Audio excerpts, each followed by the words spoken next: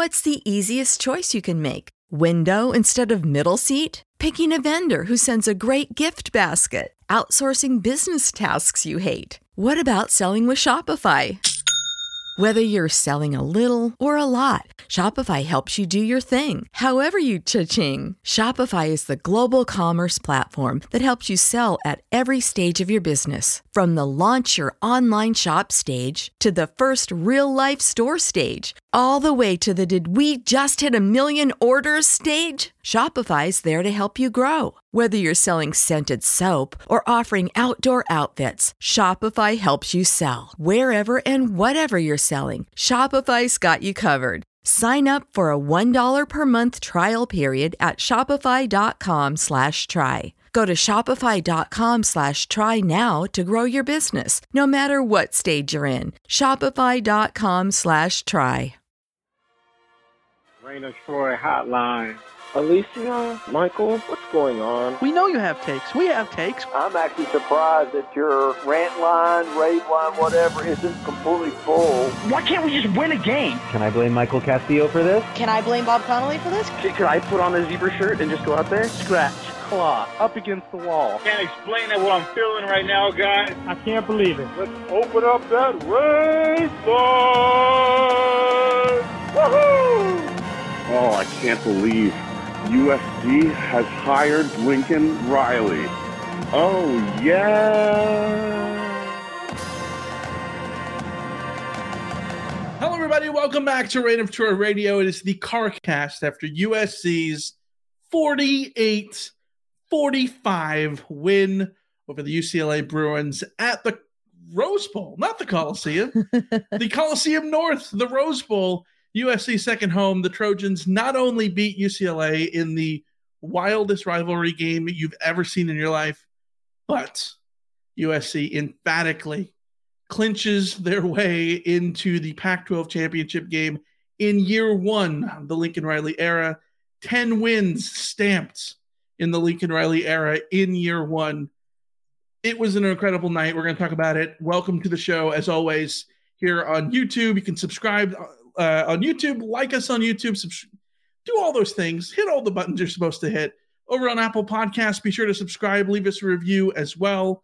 If you're in the chat, hop in with your thoughts after USC's big win. I'm your host, Mike Castillo, joined along with my co-host here in the Rain of Troy studio in Los Angeles, Lisa Derritola. Hello, everybody. Hello. Can you breathe? For a second there, I could not. For actually hours there, I could not. You can attest to this. Everyone that I was texting can attest to this. I was in a full-fledged freak out the entire game. I was not handling it well at all. It's been a long time since we've had to watch a USC game with this kind of pressure on it. And I will say I did not handle the pressure well at all. And I'm just glad to be here. I think everyone is glad to be here. We are glad that you guys are here. A whole bunch of you guys in the chat. You've been waiting for us, and we are here. What a game. What a game. SC wins 48-45. For some reason, if you didn't watch the game, let me just tell you this. SC spots UCLA 14 points, roars back, takes a 2-score lead in the second half, then trades touchdowns. Caleb Williams makes a critical mistake on a second down late in the game, ends up costing SC because the next play is a sack. UCLA gets the ball with 2 minutes to go. Their chance down 3 with DTR, who's having a not perfect game for him, but he's hurt, wounded, and still doing crazy things. He comes down the field, and who is it? Number 0. Corey Foreman. Number 0 on the field, Foreman. Number 1 in your heart. Corey Foreman, number 1 recruit out of Corona Centennial last year. The guy that SC fans have been wondering, is he going to transfer? Is he a bust? Those are the questions we keep getting answered. Ladies and gentlemen, he looks just fine. Dropping into coverage, swiping the ball from DTR. A perfect spiral thrown from DTR right into the hands of Corey Foreman. to ice the game. Corey Foreman of all players. That's my favorite thing about the way that this game ended. Before the game, you could have told me, like, yeah, Corey Foreman's going to make the play that seals the win. And I would have thought, okay, well, that's really great for Corey, but like, it's going to be a sack or something that seals the win. Yeah. Corey Foreman dropped back into coverage and got the interception that sealed the win. Like, that is something that was beyond unexpected from my perspective. And wow, what a moment for that kid. He has been through a lot this year, dealing with injuries, dealing with concussion in the offseason. Hasn't obviously had the impact that people wanted to see from him early in the season. But this is also why you trust that a player will continue to build up trust to get on the field, to put themselves in the moment where they can make that play. And kudos to Corey Foreman for, number one, working his way from either the doghouse or from injury or whatever it was that was preventing him from getting on the field early in the season, working his way into critical moments of being trusted to be on the field when USC had the game on the line. And then this is why he was the number one player in the number of recruit in the nation, because he's capable of making that kind of play in that kind of moment. And he now goes down in rivalry history as one of the heroes for USC in one of the best USC-UCLA games, certainly the most exciting USC-UCLA games of the century. Yeah. Probably longer than that. Both centuries that the rivalry's been played. Absolutely. Yeah, it was just an outstanding spectacle. I won't call it an outstanding game because I think both teams won a lot of plays back, but the spectacle was incredible. And to have him, the thing that I love the most about this win, if just going to jump straight into it, is that you get that contribution from Corey Foreman. Yes. You get Shane Lee, of all people, in coverage, making plays with an interception. You get Darwin Barlow going out there and running his ass off when he finally got in the game late. You get Austin Jones, who basically put in a performance that was like Travis Dye who, and everyone loves Travis Dye. He's my guy, everything like that. But like, I was not expecting Austin Jones to go out and make it look so seamless. Like, you wouldn't have even thought that USC had a better running back on the roster. Outrushed Zach Charbonnet. He was incredible in this game. Out-averaged him too. He was out-carried him. When we talked about this game, one of the things that I said was the silver lining to losing Travis Dye could be that USC gets someone like Austin Jones involved more in the passing game.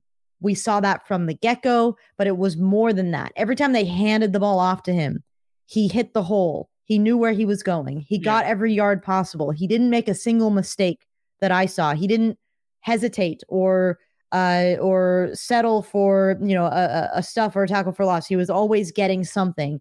What a huge performance from him. Made it look easy. Huge performance from the offensive line. Made it look easy, blocking for him in front. Huge performance from Darwin Barlow getting his moment. Raleek Brown had his moment. Raleek Brown was rushing between the tackles and looking like he could do that. Like, that's, he made some freshman mistakes, to be sure, but like, the guys who stepped up in this game to have an impact, that's the story of this game. In a season when we've talked about how USC didn't have a lot of depth to work with, didn't have, had to rely on receivers stepping up and making plays. We've now seen guys from all over the place also go and do that. And like, what a gratifying feeling to see them get that win, to see them celebrate at the end with all of that coming to be. In a lot of ways, I think this game was SC season all wrapped into one. Yeah, I mean, yes. Like, in so many different ways. There were the moments where you looked at it and you go, oh my God, this team is untouchable. The middle quarters where they score 34 points, outscore UCLA 34-17 in the middle quarters. And then there's moments where the defense steps up and the defense is doing their thing. And you're like, this is the Alex Grinch we saw in the first 6 games, right? The one that made second half adjustments. This is the defense that we saw make negative plays, that we saw force turnovers early on in the season. Shane Lee dropping into coverage with an interception, right? Like, all these things came to be, and SC allows 45 points tonight, but I think we can sit here and give a lot of credit to the defense for a lot of different things. It's incredible. They give up 513 yards. So it's not the performance that Alex Grinch is going to, put at the front of his resume or anything. But this was a defensive performance against the UCLA team that you knew could gash you at any second.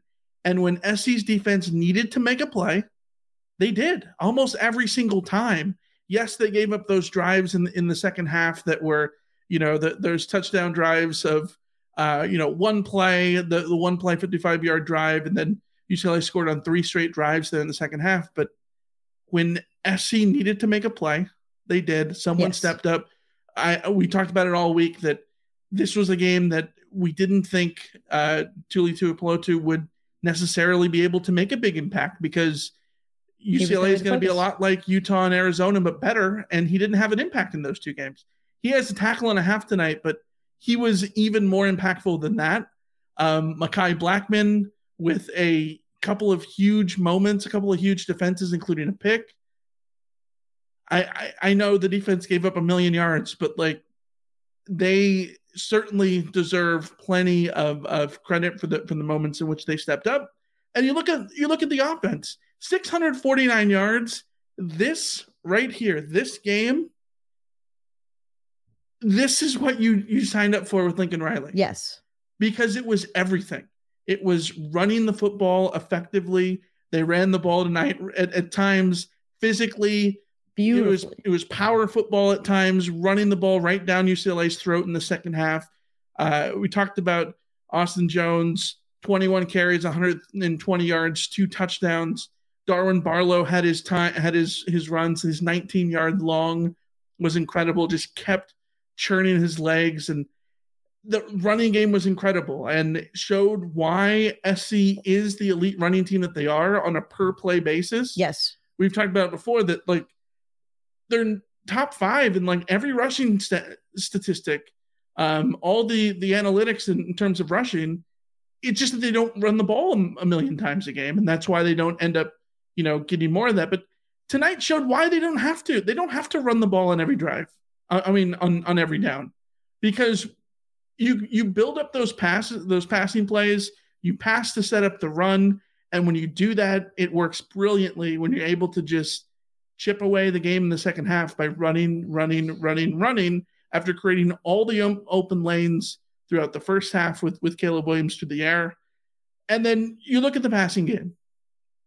Jordan Addison absolutely looked at the Biletnikoff winner tonight, 11 catches, 178 yards. Outstanding. You're going to remember his performance from this game for a long time. Makes it look so easy. Mario Williams comes back, doesn't have the big performance, has a big drop. He only had 1 catch all told for 15 yards, 2 targets. It was the 1 catch and then the drop. But it was all about the other guy stepping up. Taj Washington, a couple of huge catches when you needed him to make them. He stepped up. Michael Jackson III, when you needed him to step up, he made those catches. Kyle Ford with a couple of massive catches, 3 for 73 tonight, including a 49-yarder down the sideline, has that crazy catch where he leaps up into the end zone. Everybody you can think of made a play tonight. And in a game in which you score 48 points and give up 45, you need those. And they did. People came through. And it's crazy because a couple little things switch, and we're sitting here bemoaning how SC let the game away in the first quarter by leaving all the points on the field. We can talk about all the special teams decisions and all that stuff, but it ultimately pays off for SC because they get the defensive play when they need it at the end, and everything comes together. Yeah, and that's sort of it was a team win. It really was, and it was one of those team wins where, like you said, on any other night in any other context, you would look at this and say that the defense was just absolutely not part of the victory. But to me, the defense made the plays. The defense flipped the script.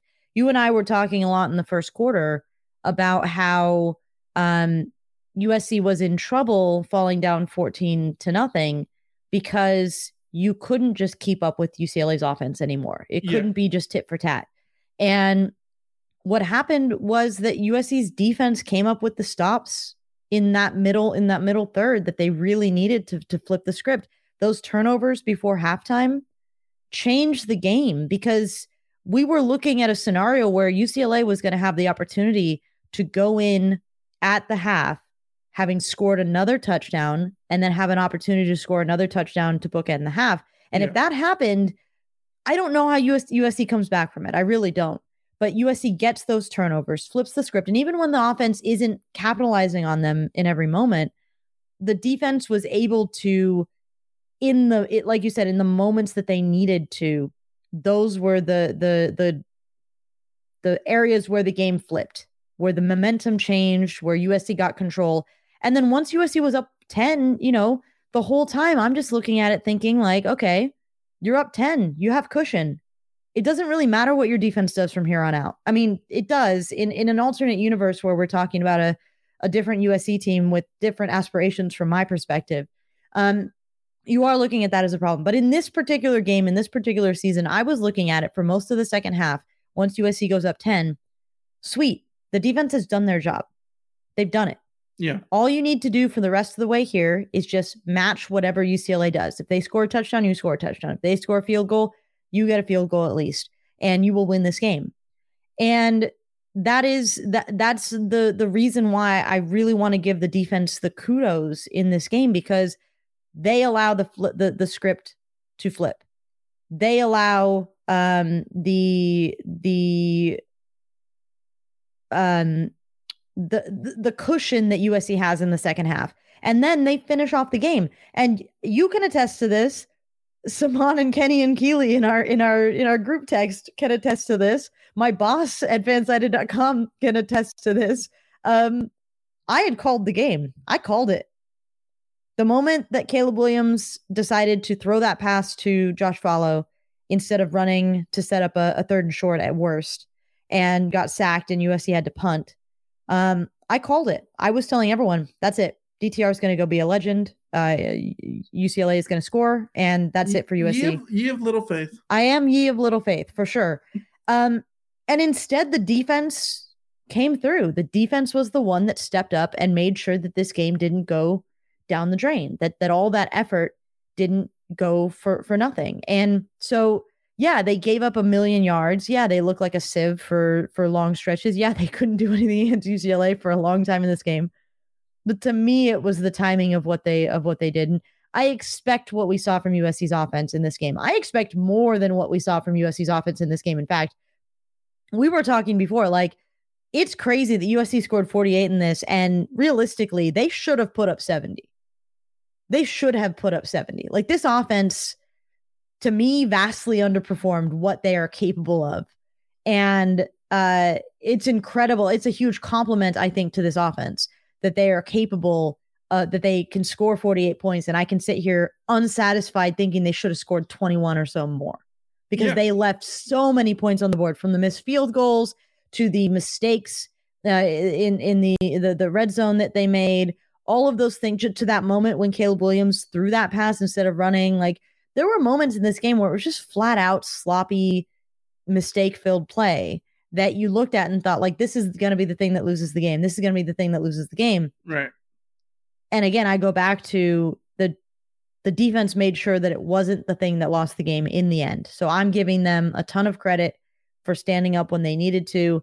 And I'm giving this offense a ton of credit for being just absolutely freaking incredible. And Caleb Williams, even though he made mistakes that wanted me to rip my hair out, that interception was terrible. That decision to throw was terrible. Like, there were terrible moments in this game, but also, like, the things he does that just he makes look so easy. I just think he's by far the most talented quarterback that USC has ever had, wearing Cardinal and gold. And I don't actually think it's close at this point. It's not close at all.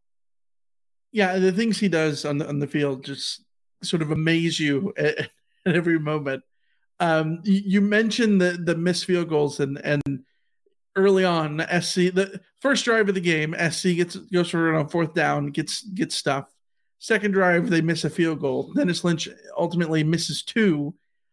He missed a third, which was called back for a fourth try, which ended up being good, the 49-yarder right before the half. And the crazy thing is, those 3 points, enormous, because it's what SC needed to win the game at the end. Mm-hmm. And you talk about the missed opportunity for UCLA, and I think that if you're the Bruins, you sit here in agony over it's the middle eight. Someone was going to be in agony at the end of this game. Well, yes, but I think it's the agony over the middle eight because UCLA scores to go up. Was it 21-10? They go up 21-10 with 3 minutes and 48 seconds to go in the game. SC comes down the field, and misses a field goal. DTR throws a pick. SC comes down and actually finally scores 21-17. They get another pick and set up the field goal to make it 21-20 to go into the half. But UCLA had a chance up 21-10 to score for the half and then come out in the second half and score again. They absolutely could have separated this, made it like a 3-score game and run away with the game at that point. SC wouldn't have been able to run. SC would have had to throw. They would have been, on their back foot. And it could have been smooth sailing for them. They could have ridden Zach Charbonnet off into the sunset, but they didn't sort of do that. What ended up happening was DTR makes the mistakes before the half. SC hangs around, gets the field goal to pull within a point. And then I thought one of the biggest drives of the game was UCLA's first coming out of the half. SC holds them to the field goal. Yeah, but huge. That felt like a win for USC's defense because it ultimately puts them down 24-20.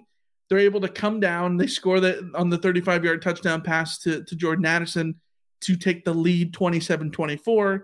The next drive has the fumble immediately, and 2 minutes later, they're in the end zone again, 34-24. And at that point, they're up 2 scores. And like you mentioned before, you're up 34-24 at that point. You can trade scores. It doesn't matter. You are up 2 scores. If you get in a shootout and SC's offense is performing like it was, that's fine. You can just go trade scores all the way to the end. And it was going to work that way until SC, of course, has to punt on their second to last drive, of course. And UCLA gets the chance at the end. But this was a game in which SC had their chances early, blew them. UCLA had the chances in the middle, and blew them. And SC was able to control most of the second half. Needed a shaky moment at the end to get through it, but still. And that's where I think that this game, we said it was very evenly matched. I think it played out very evenly matched. Yeah. In every way, in every sense, because both teams were prone to making really, really, really bad mistakes, and that essentially cost them the game. And I think it's right that you point out, like, this game comes down to 3 points. That's the timeout that gets called. Like, that's and it could have been that mistaken 12 men on the field penalty that wiped out UCLA's attempt, but they were able to make it. Like, there were a million moments in this game where that's the game changer. That's the one. Right. I thought that the game really turned before halftime, because UCLA, in trying to bookend the half, went away from what was working so well for them. Like, it was demoralizing watching them run the ball the way that they were able to do against USC early. And with less time available to them in the half, they tried to push it with DTR. And, like, honestly, I think they could have scored a touchdown in a minute 15 if they just handed the ball off to Charbonnet on every play.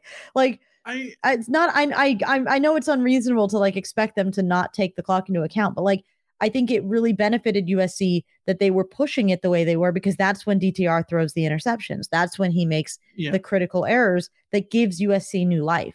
And it really came down to those sort of in between moments. And Caleb almost threw the game away by trying to hit Josh Follow for no reason.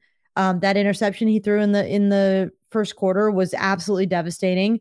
The freshman play that Raleek Brown made on third down to not just get to the marker, going back from the marker, that USC ends up getting stopped on fourth down, which that fourth down play, by the way, you take a timeout and then you come out and, like, your play looks like you do. Yeah. I mean, USC has been so good in short yardage, just handing the ball off, keep it simple. Like, I don't know why they didn't do that. Yeah. The field goal miss was bad. The interception was bad. The later field goal miss was bad. The punt at the end was bad. Like, there were just moments in this game. There were penalties where USC was giving UCLA 15 yards down the field. Everyone in the chat wants us to talk about the squib kicks. Multiple squib kicks in this game that were like blown up in USC's face immediately. Yeah. That I still don't understand what they were trying to accomplish, what they were trying to, like, the funniest one was they do it the second time and it's like, well, okay, are they just really that scared of Kaz Allen? I get it. I'd be scared of Kaz Allen too, but like, you haven't given up a return touchdown at all this season. So it's not like you're like hurt. Like, it would be one thing if he returned a kick and then for the rest of the game, you're squibbing because you're trying to avoid him. Like, that makes sense to me, I guess. But like preemptively trying to avoid Kaz Allen only for the very next play, DTR to hit Kaz Allen for a long touchdown pass. Like, that was comical. Like, there were so many moments like that it's just like both teams going back and forth, like, to who would try to lose the game and who would try to win the game. And I think that's what made this such a great game, because it wouldn't have been as good a game if DTR wasn't such a warrior. It wouldn't have been as good a game if it was didn't cinematic. Have. And Yes, I think this is a very cinematic game. Yes. I hate all of the BS that national like sports writers write about SC about, Clay Helton isn't Hollywood, and that's just what SC needs, like all those kind of things, right? Or Lincoln Riley has gone Hollywood. Like, nobody cares. Cody Kessler isn't Hollywood. Just people in LA, like actual like Angelinos, don't need to feel Hollywood. No, on a daily bit. Like, when you take care of your business, you become Hollywood. Like that's how Hollywood is a reaction. It's not a thing that you go out and seek to be. Hollywood is executing on offense, so you score 48 points. Yes. But this game was like this Hollywood game where like you could see this was like watching a Friday Night Lights episode where you're going up against that back and forth. Yeah, like Voodoo Tatum or somebody. Yeah. And DTR's out there like playing with like a broken hand or something and just keeps getting up. He's the perfect movie villain. Yeah. Because he's talking crap after every play. He's so hateable. Yes, but he's so good and he keeps making all those plays. And you're like, Caleb Williams having the last laugh. As I said on Twitter, like, I am not sad to see the last of DTR. I hate him in only the way that like you hate a competitor for being so competitive. Like, watching him in this game be so here again, it's who's your guy, right? Because at the end of the game, when Caleb Williams does that last run to get the first down to just kill it, his reaction was, it just got me so pumped up. It's like, yes, like I've never seen him that fired up. I loved it. DTR is doing that throughout the game. So like, I would totally get if UCLA fans, if I was a UCLA fan or whatever, you would absolutely love it. Like, you would just absolutely feed off of it. Love it. Right. But when he's not your guy, when he's the one running and making plays and doing all that, it's just like, can someone shut him up? Can someone just take that smirk off of his face, please? Like, the last thing in the world I want to see is DTR's smirk. Isn't it so much better? Like, I know that there's a lot of people out there and a lot of people in the chat that are going to disagree with me here, who want UCLA to lose every game. I don't want that, but yeah. I don't want that. And not because I'm rooting for UCLA or anything. I want UCLA to be good every year so that way the game matters. Yes. That's who I am. And I think, this game was so much fun. This whole week was so much fun. All of it makes SC winning feel that much better for the Trojans and all that stuff when it ends up being a game like this. And it's a worthy opponent. It's so much better than when they're playing like, who was the guy from 2016, Foffle? You know what I mean? Like, yes. Like, yeah, who? That dude. Yeah, UCLA has had some dudes like that are just like, who is this dude? Like Kevin Kraft or something like that. Like, I understand that you obviously don't want UCLA to be too good and all that stuff. But like, you want them to have a pulse, and DTR for sure gave them a pulse, and SC gets the win here. SC didn't have to score 60 to get it, and UCLA didn't score 60 like DTR wanted. But we got a bunch of questions. That's right. You don't talk before the game. Somebody said the difference. Jeremy in the chat. The difference was Caleb did it after the game. DTR did it the whole week before. Yeah, but that's who DTR is, and he. You know what? He's backed it up in the past. But when you're a trash talker like that, when you're like that, you have to take your lumps when it doesn't come through. And like DTR's taking his lumps. So USC fans have every right to just rib him to hell and back for the way that he approached the game. But that's who he is. And like, that's what makes it fun. That's what makes him such a great villain.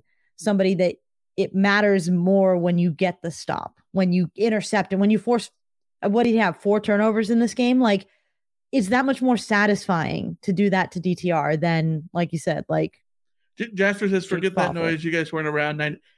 Trust me, I was around for all of those.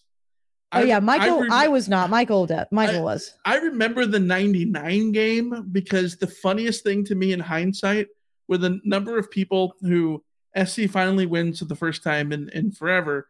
There were whole families who were taking family photos on the field at the Coliseum because SC rushed the field because they hadn't been able to celebrate beating UCLA in that long. So, yes, I remember the all of those. 97 was a frustrating one. 98, of course, 96, the overtime game. 93, the one where Rob Johnson throws the interception at the end. All of those. But it does follow that there's nothing worse than losing to UCLA. I was in the middle of this game. My freak out in this game was less about, like, obviously I wanted USC to win, but like most of it was I cannot stand the idea of losing to this team and losing to DTR. Like, I can't stand it. Like, it was not going to be okay. And so, like, credit to USC for coming through and sealing the deal and winning. And this is one thing I do want to bring up about this team. We're going to have discussions about whether or not this team is a playoff team. I will still maintain, and people may disagree with me, and I think they're within their rights to disagree because you are what your record says you are. I don't think this is a playoff team. I just don't see a playoff caliber team here. That's just my opinion. It's where I'm at. But the thing I will say for this team is that they have that ability to go out and make the plays when they need to make them. And the one time that they didn't was a 1-point loss to Utah. Yeah.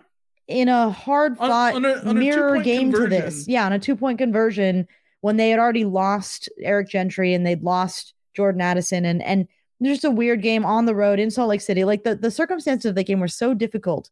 It sort of mirrored this game. This was almost the game that game wasn't, where but SC made a play at the end. It was very, very similar in that back and forth. And in the end, USC made a play, and USC made the play, and they've been making those plays all year, and they keep winning. And that's the thing is if you keep winning, then you will go to the playoff. Whether or not I think that you are of a caliber that can compete at that level is irrelevant. If you keep winning, you go to the playoff. And this team, they have been able to keep winning and show their stuff.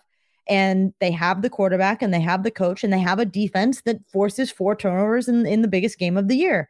And like, that's what this team is. And, I've seen a lot of people on Twitter rightly say, like, do not lose sight of the fact that this team was 4-8 last year. Do not lose sight of that fact. Yeah. This was a 4-8 team last year. And yes, they added Caleb Williams and Jordan Addison and those guys, but like, think about the guys who made all the big plays today. How, like, a lot of them are new faces, but some of those guys just Corey Foreman was the guy who was here last year. Foreman was on that team. Barlow was on that team. Kyle Ford, who, by the way, I think we need to have a conversation about Kyle Ford, because everything that kid has gone through to be in this game, making plays week after week after week after week. Like, I'm sorry. I've watched 10 games. I don't need to see Brendan Rice start anymore. Not if Kyle Ford's going to make these plays. Not if Kyle Ford's going to be out there making the plays reliably as he does every single week. Yeah. Kyle Ford has proven himself. He is, we talk about USC's wide receiver pecking order, right?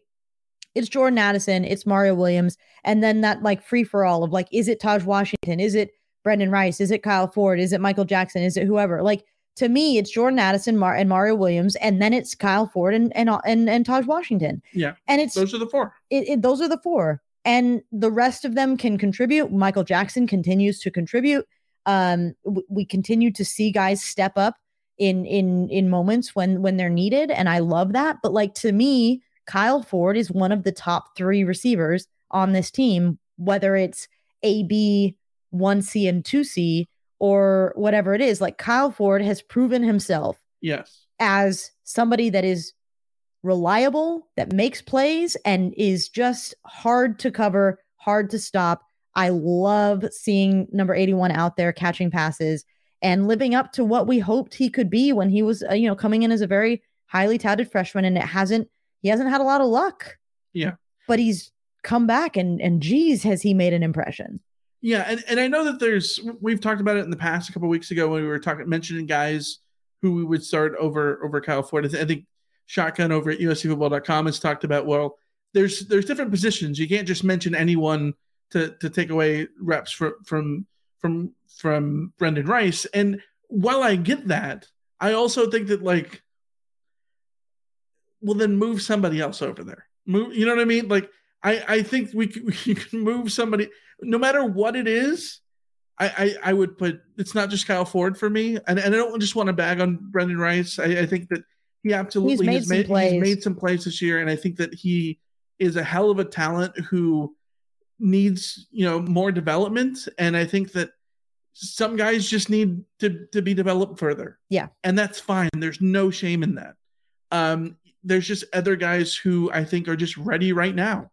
And that's Kyle Ford. That's Michael Jackson III. I would take Kyron Hudson. Let's see more of Terrell Bynum. Like, there's guys. Yeah. There's absolutely guys. But and the one thing we've seen from USC is guys are stepping up. Yeah. Guys deep down this lineup are stepping up. And whether we're talking wide receiver or running back, dudes are stepping up. And it doesn't matter. Front line, you're going down the line, and they're making it happen. So yeah, big kudos to those guys. All right, guys, we got a bunch of questions, so let's start to dive into these. We got a bunch of questions. Alicia, you know the only good thing about football season being over? There's literally nothing good about the football season being over. It's just an endless wait until the fall. See, that's where you're wrong. It's tournament season. The best way to take your mind off the endless wait. That is true. I may not want to watch the men play, but the USC women are pretty awesome. Exactly, but it's not just SC. There's high-stake basketball moments all over the country. But you know what? They get even better with Prize Picks. So you're saying the only thing better than watching Juju Watkins is taking the more on Juju Watkins? Bingo! You can now turn your hoops knowledge and love of Juju Watkins into serious cash, because you can now win up to 100 times your money on Prize Picks with as little as 4 correct picks. Turn $10 into $1,000 with college basketball, NBA, and NHL entries. Best of all, Prize Picks lets you get on the action on more than 30 states across the country, including Texas, Georgia, and California. That sounds pretty good to me. Yeah, download the app today and use the code RAINOFTROY for a first deposit match up to $100. That's the Prize Picks app with the code RAINOFTROY for the first deposit match of up to $100. Pick more. Pick less. It's that easy.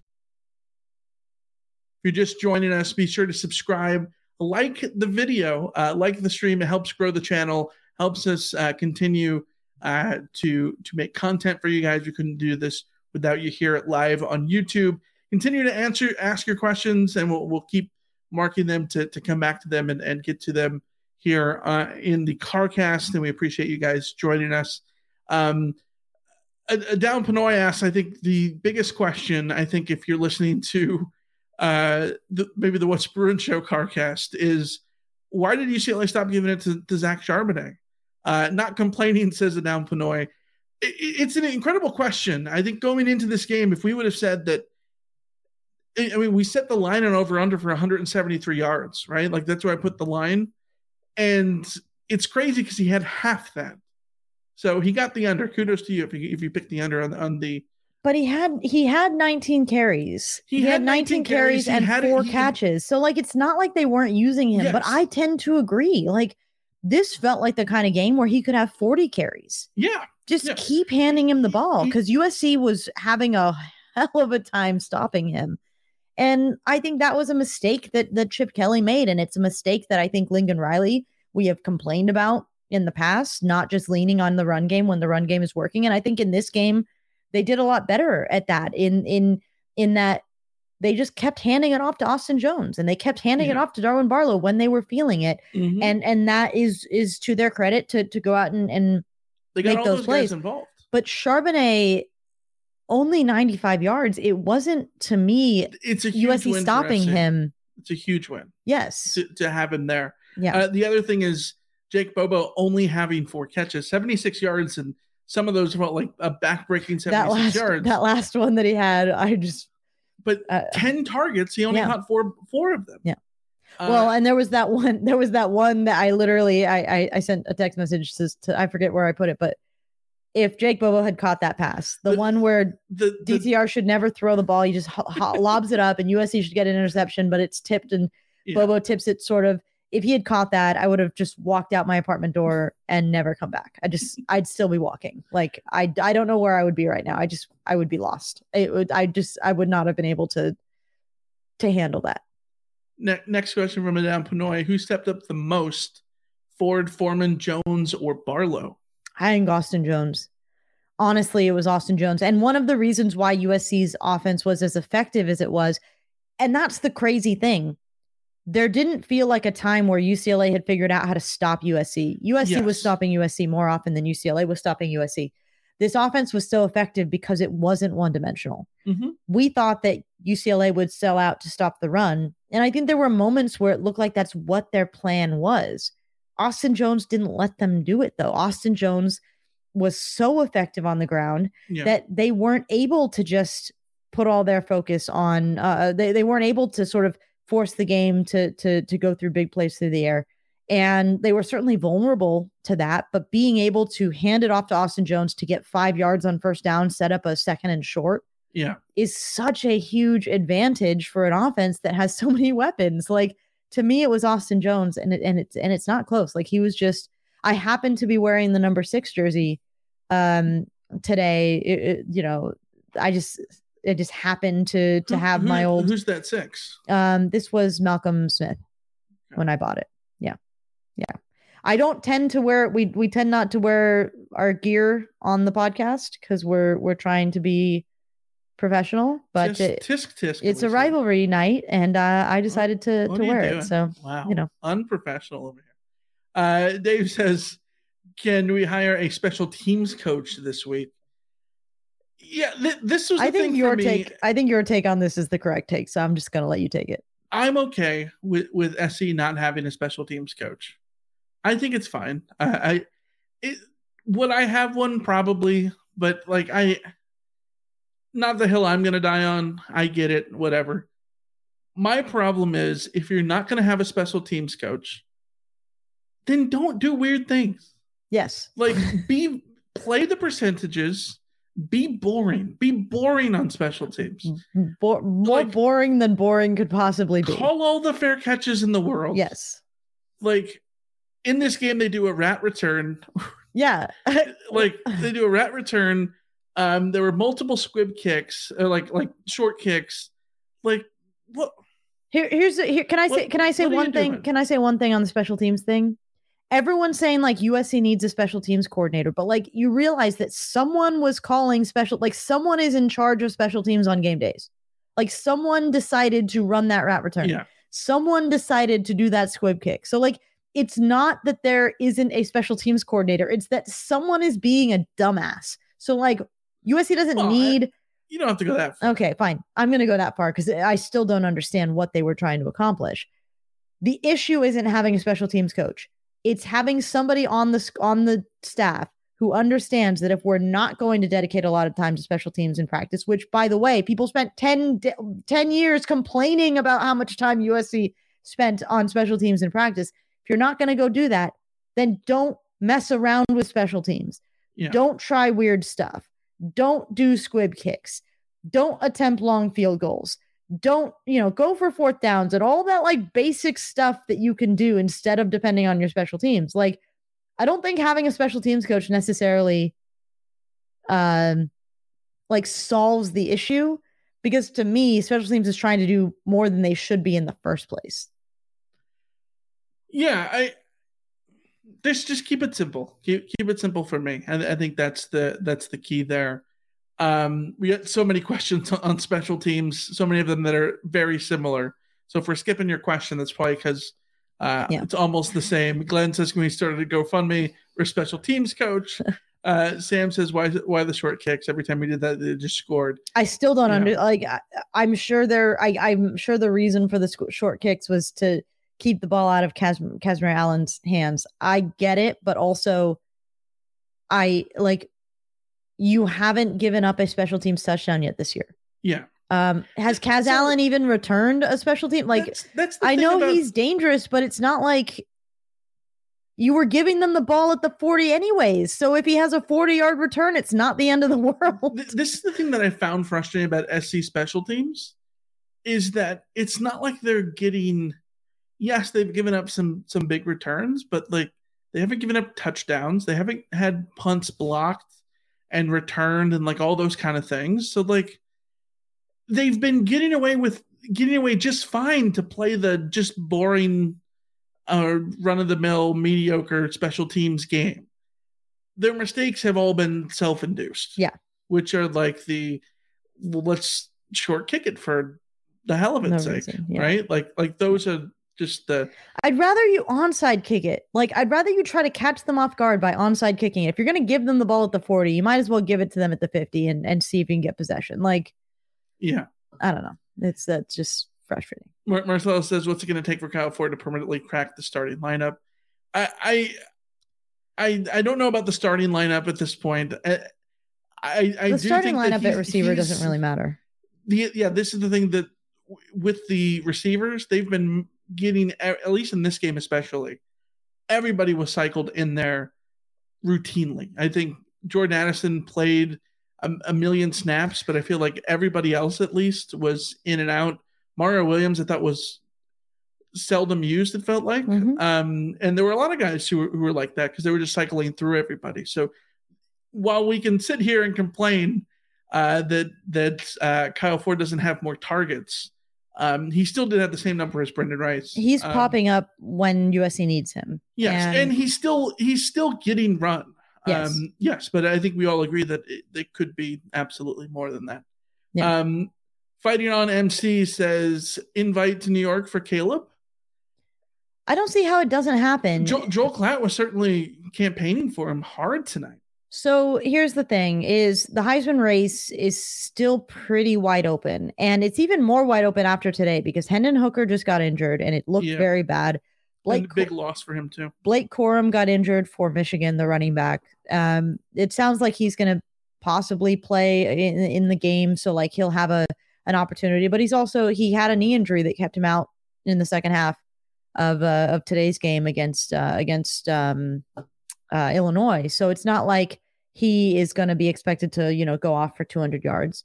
Right. The quarterback, like I think that when you watch CJ Stroud, I certainly don't see a quarterback of Caleb Williams' caliber. That's a take. That's all I'm saying. I don't see a quarterback of Caleb Williams' caliber. That's a take. I'm sorry. There are a lot of I would personally get Max Duggan an invite at this point to New York, but I don't see how you don't have Caleb Williams there at this point. Just you can't. The only reason Caleb Williams won't be going to New York is because enough Heisman voters simply did not watch a single USC game this year. Or the only one they watched was against Oregon State. Yeah, for sure. Like the thing is, SC's playing 3 straight primetime games. The SC UCLA game tonight, the only game people were watching. Unless you're a Tennessee fan, nobody was watching the Tennessee game. You were watching SC UCLA, right? Yeah. Next week is SC Notre Dame. Same thing. All the big rivalry games are going to be early on in the day. SC Notre Dame is going to be the showcase nighttime game on ABC and all that. So that's absolutely another moment for Caleb Williams to do his thing. And now we know that SC is going to play the short week on Friday night in a couple of weeks. It's a Friday night. Nobody else is playing at that time. It's a complete monopoly. Everyone's going to be watching Caleb Williams. So he's going to have his say to get in there. I think the difficult part for him is that unlike Hendon Hooker, he doesn't have the win over Alabama, but Caleb Williams has the win over UCLA now. He's going to potentially could have the win over Notre Dame and Oregon or Utah or whoever it ends up being, right? Like these things are still going to end up playing out, and we'll see what becomes of them. I think he absolutely could be in the mix for New York. The problem right now, I think, is there's so many different candidates. Could sort of get a weird split. I don't know. Like because the invites for people who either have forgotten or aren't sure, the invites for New York are based on the percentage of vote. I think it's percentages. Yeah, sometimes votes. It's only 3 guys. Well, yeah, sometimes it's 3, sometimes it's 6. Like it could be any number, and it depends on how the voting goes. So like, yeah, if there's a weirdly split vote and you get 5 guys invited, then that's one thing. But if Blake Corum just absolutely destroys Ohio State, and everyone just decides, well, he's the Heisman winner, then it could just be 2 guys invited, and then it's look to next year. Yeah, like I said, Caleb's biggest performances. If those are still to come, that's the best thing about his Heisman case. Yeah. Rama Murdy says, what caused the offense from starting out so out of sync?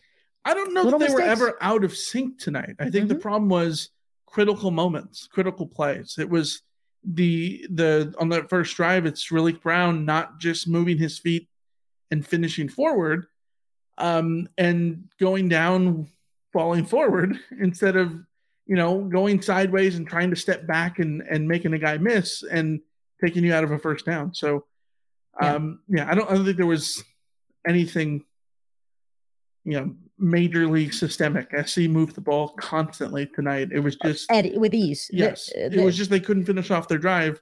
It was little mistakes.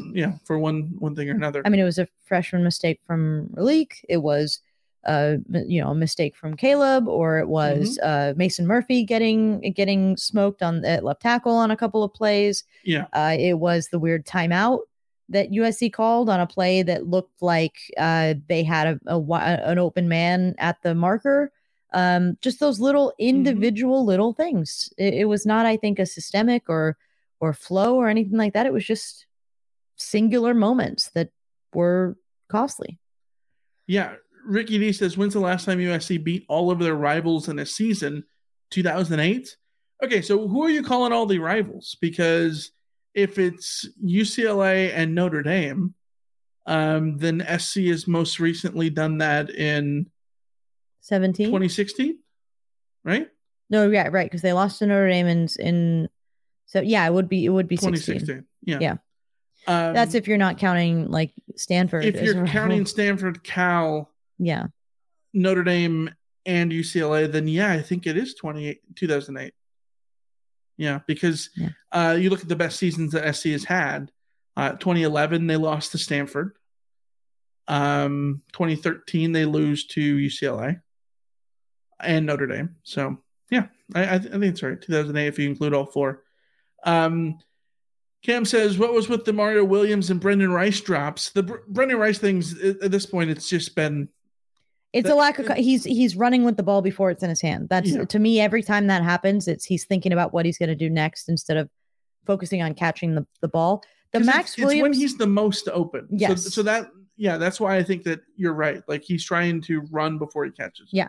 The Max Williams one, I would have liked to get another look at it, but to me, it looked like the pass was kind of wobbly. And I think that he wasn't like ready for where it was. I think it was just sort of a weird... it looked like a weird throw and weird situation where he was sort of caught off guard, and it doesn't excuse him dropping it because he did, but it looked to me like there was something off about it. It wasn't like one of those ones where it's, right on the numbers or something and he dropped it. It looked a little strange.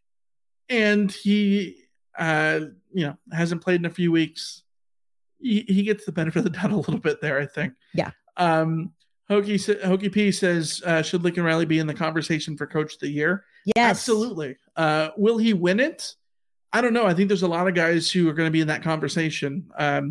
Dan Lanning over at Oregon should be in that. Mm-hmm. Sonny Dykes at TCU absolutely should be in that conversation. What Chris Kleiman is doing over at K-State should be in that conversation. What's his face at Illinois? I would honestly, to me, Pac-12 Coach of the Year. I understand if you want to give it to Lanning, but USC was 4-8 last year, so I would still give it to Lincoln. Here's the tough thing about Pac-12 Coach of the Year. They like to give it to I legitimately think there's 5 guys who have a honest to God chance. Kalen DeBoer should be in that conversation. Kalen DeBoer should be in that Chip conversation. Kelly should be in that conversation, or he certainly was before the Arizona loss. Yes. Kalen DeBoer deserves to be in that conversation. Jonathan Smith absolutely deserves to be in that conversation. If they beat Oregon next week, they finish 9-3. Yes. And a damn good 9-3. A couple points away from being 10-2, having beaten SC. He deserves to be in that conversation. Daniel Lanning deserves to be in that conversation. Lincoln Riley deserves to be in that conversation.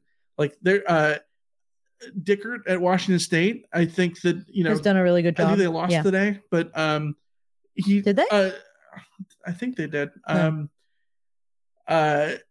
Jed Fish deserves to have a shout there.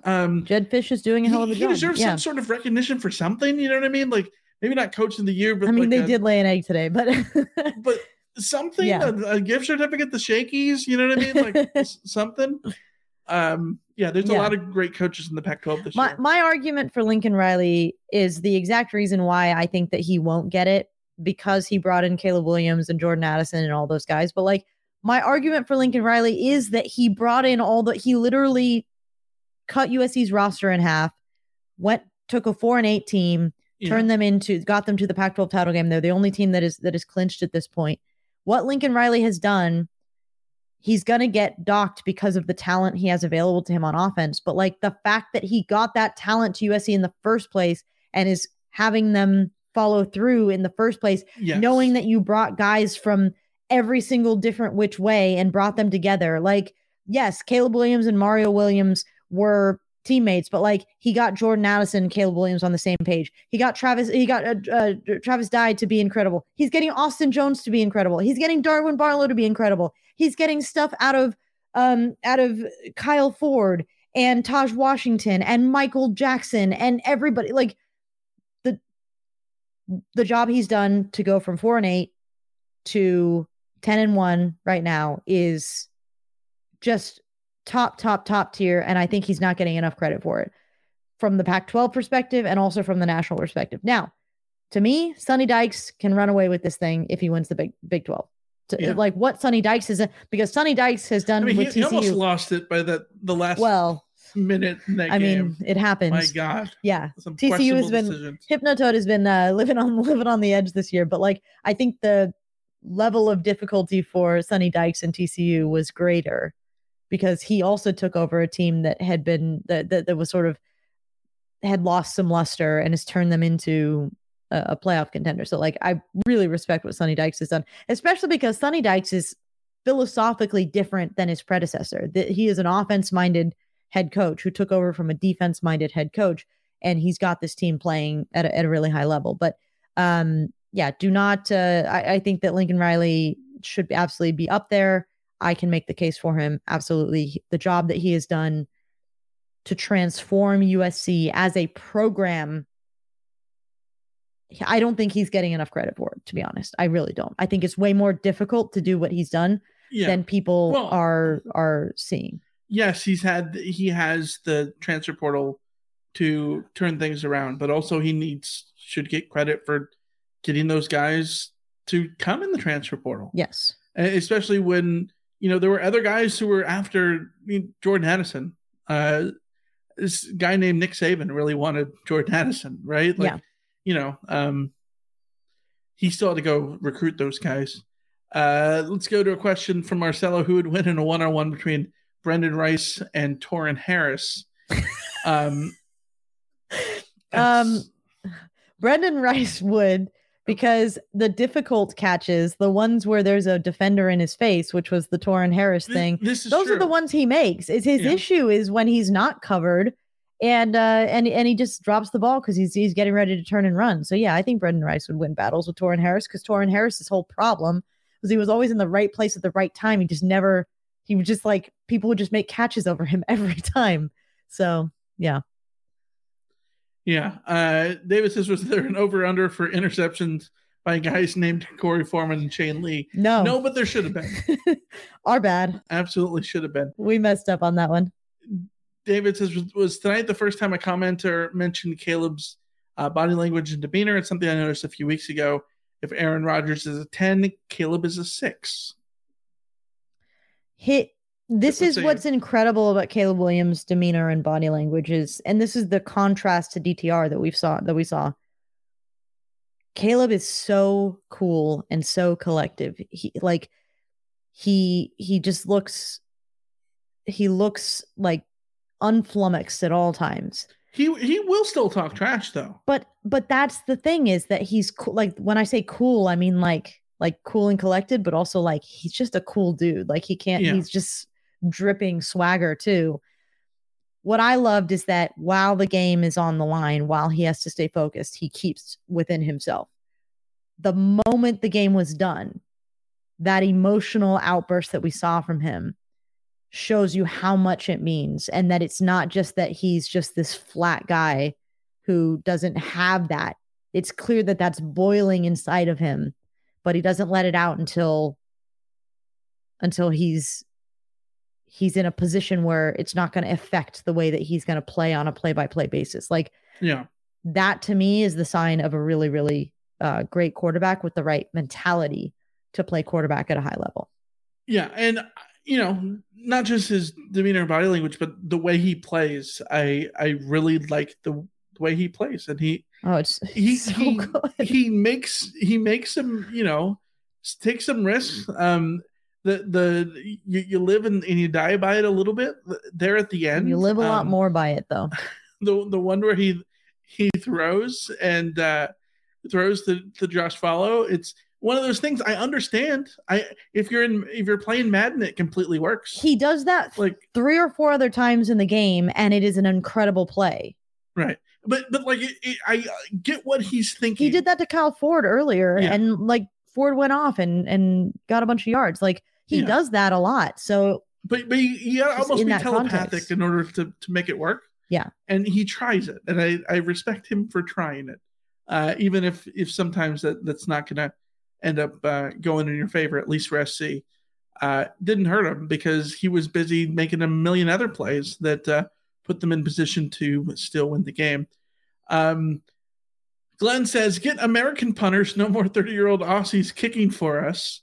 I don't know that the I don't think Aiden Sleep Dalton is 30 years. I don't think he's one of those guys for the record. He's one of the younger dudes. He's not one of the the Aussie former rule Aussie rules guys. Blew out his knee and then is going pro in something other than the AFL. That's not, he's not one of those dudes, but he's from the same camp, Pro Kick Australia. I don't know. I don't think that's SC's problem either. Is the punting. It's the decision making with the script kicks and whatnot. Or the short kicks. Mars says Follow has earned bench time, hasn't he? Is he worthy of playing time? I think that Follow is part of why USC is running the ball so well. Because from what I have seen, he is by far USC's incredible statement to make, by the way, considering where we were years ago. He is by far USC's most capable run blocker. I think there's a reason we don't see, apps much. Yeah, well, I don't know. I like, part of me wonders, like, is Epps injured? Is Epps, there's something else going on with Epps? Because we haven't seen him in a while. Lake McCree is still a young guy. He's still sort of earning his place. I think that Josh Follow has done just fine. I think that that like today, the situation at the end was not his fault. Like, he was getting ready to turn and block, which was exactly what he should have done. Caleb screwed that one up. I think there was an earlier pass that it was behind him or something, or it didn't mark him as dropped. But no, I think Follow's done fine. I have no problem with Follow. Also, Marcelo in the chat, did we cover with the 3-point win? Yes, I think so. I think USC covered because I think the line was 2.5. I guess it depends on where you look. Yeah, I don't know where it finished. Yeah, and big shout out to all of the College Football is Rigged TikTokers. Yes. Talking about Baylor and TCU. Baylor did cover. So, they did. Yep. Big ups to those guys. Manolo says, who do you give the player of the game on defense to? I think there's an argument for Foreman just because of this. Because of the moment. But yeah. I think I would sort of rather give it to someone like Mekhi Blackman, who I thought obviously he has the interception that's big. He had a couple good pass breakups. I just think he's a very reliable defender for USC, and they would have had a lot more problems today if they didn't have someone like Mekhi Blackman out there. I also want to give a shout out to Tyrone Taleni because he forces the fumble. He was active in the backfield. He was getting after it. I think that you will see arguments for Tuli Tuipulotu, 1.5 tackles for loss. And I saw on my Twitter timeline that Alex Grinch was asked, how did USC do a good job of not letting Charbonnet totally tear them apart? And he credited Tuli with sort of setting the tone and not letting that get out of hand. So yeah, I think the defense got a lot of sort of key contributions from people, but not one that sort of stands out as this is a clear player of the game kind of situation. Yeah. Another guy I'll mention, Shane Lee, led the team in tackles with 9 interceptions. I think in a game like this, for your leading tackler not to be a safety is a good thing. Yes. He did have the interception. I think he played as well as he could have tonight. The other one is Max Williams. Yes. 3 pass breakups, nearly had a pick six. Which really, thank God that there was another interception that followed either the play after or a little before that, a little after that. Yeah, so that really could have done as well. I think that on defense, there's so many guys. I think you sort of have to give it like it was a cop out, but it's like a team thing. Yeah. Josh says, if Caleb Williams gets invited to the Heisman show, do you think that bolsters recruiting even more? Maybe sway some recruits that they've been working on. Sure, I think it's a great case for quarterbacks going forward. But here's the thing: I don't think they need him to do that because all Lincoln Riley needs to do is say, "Hey, here's my phone. You want to scroll through? Here's Kyler Murray's phone number. Here's Jalen Hurts' phone number. Baker Mayfield's phone number. All these guys in the NFL." USC already has Malachi Nelson committed. Yeah. And there's a reason Malachi Nelson is committed. He wants to come play for Lincoln Riley. I think that having a quarterback who is in the running for the Heisman, having a quarterback who looks like a future number 1 overall draft pick, that is very, very good for recruiting. But also, like, that's a function of how good Lincoln Riley is at his job. So, yeah. Roman Murray says it's College Game Day coming to LA next week. Did they announce it?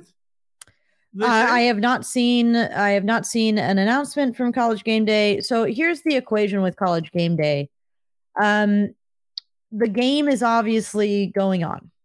Michigan, Ohio State, undefeated. Oh, yeah, no, they announced it. They're going to the game. Okay. Yeah, that was expected. Yeah, we figured that they were going to do that. The only shakeup that I thought could be possible would be that Big Noon Kickoff will be there. And if they didn't want to sort of share the platform, then they could go to USC Notre Dame, but they've shared the platform before. So that was not going to stop them from going to an undefeated matchup between Michigan and Ohio State. I don't blame them. Yeah. Glenn says, are you waking up at 5 a.m. for the Abu Dhabi Grand Prix? I don't know, because here's the thing. Here's a little programming note. We are going out of town starting bright and early in the morning.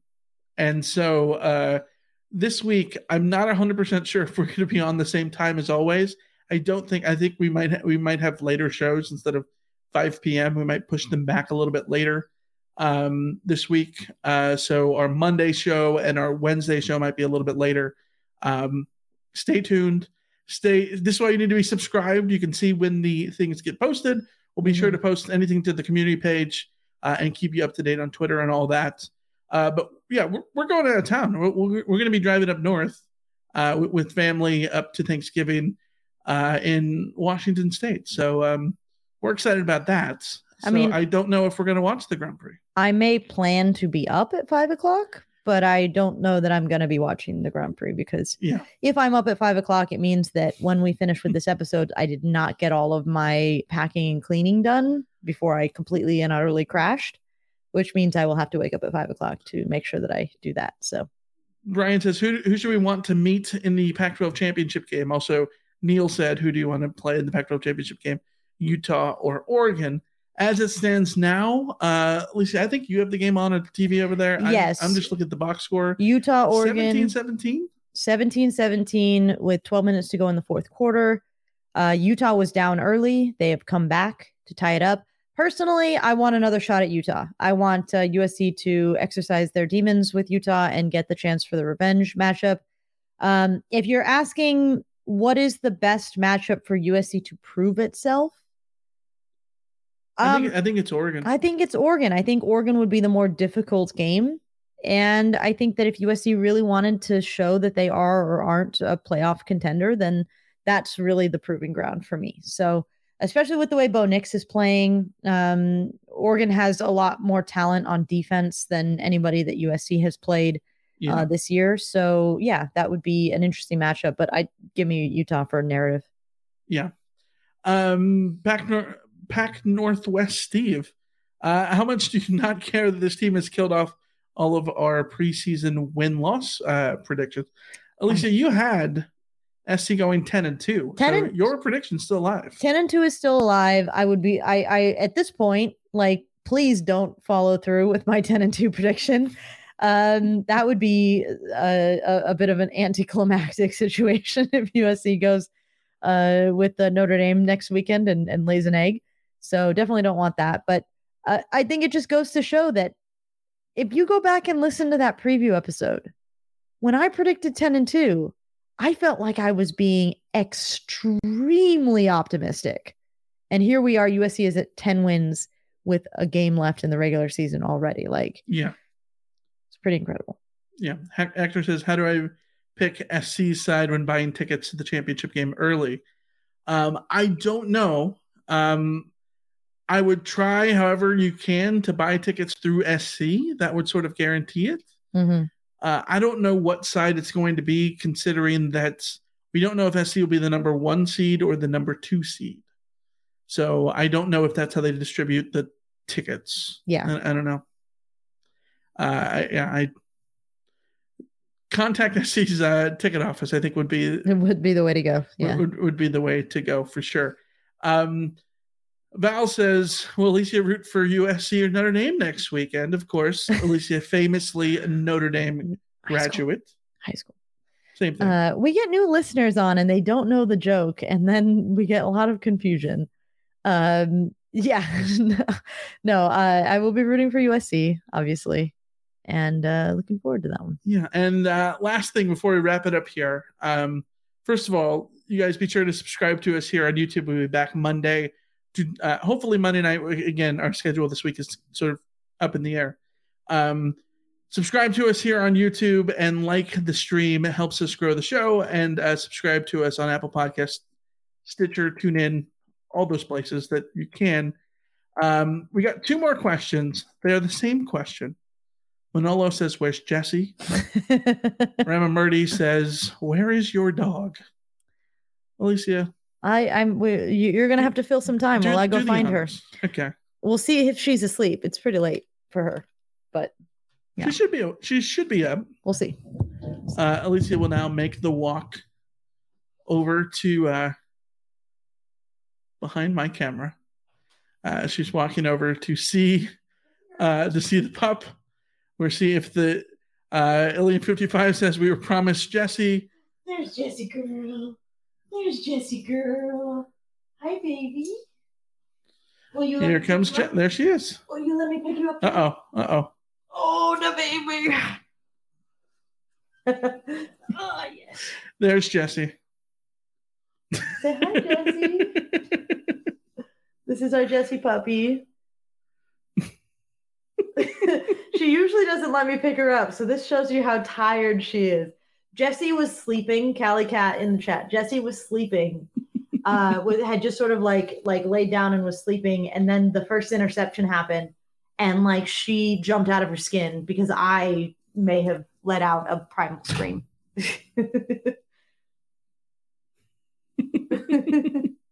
You say hi to the people. If you're missing this by listening to us on Apple Podcasts, you're missing the beautiful, beautiful, the beautiful Jessie joining us. The startled Jessie, and she is now deeply wanting to get down. Yes. After Alicia lifts her up. She's very suspicious about why she's getting help like this. Yeah, she's a border collie. We adopted her from a shelter in Lancaster. She's 2 years old. 2 years old, and the best decision we ever made. Yes, we love her. She's wonderful. She's wonderful. Okay, Jessie, you've had your moment. Go adopt a shelter pet, everybody. Yep, she just took off and ran. She's like, I don't want to hang out with you guys anymore. There you go. Tim says, Jessie, do you prefer belly rubs or neck scritches? She loves belly rubs and neck scritches, but I think it's probably first belly rubs, then neck scritches. Yeah. All right, guys. Thanks for joining us. As always, of course, SC wins 48-45. Trojans beating the Bruins, getting back the victory bell, painting it its rightful cardinal. Trojans, of course, finish the Pac-12 season 8-1, and will now go to the Pac-12 championship game in 13 days to play presumably Utah or Oregon. Oregon currently leads in Eugene 2017, but of course we'll see how that all goes. So until then, we will be back when we see it later this week. Subscribe where you need to subscribe, review us, and we will appreciate it as always. Until then, see ya. See ya.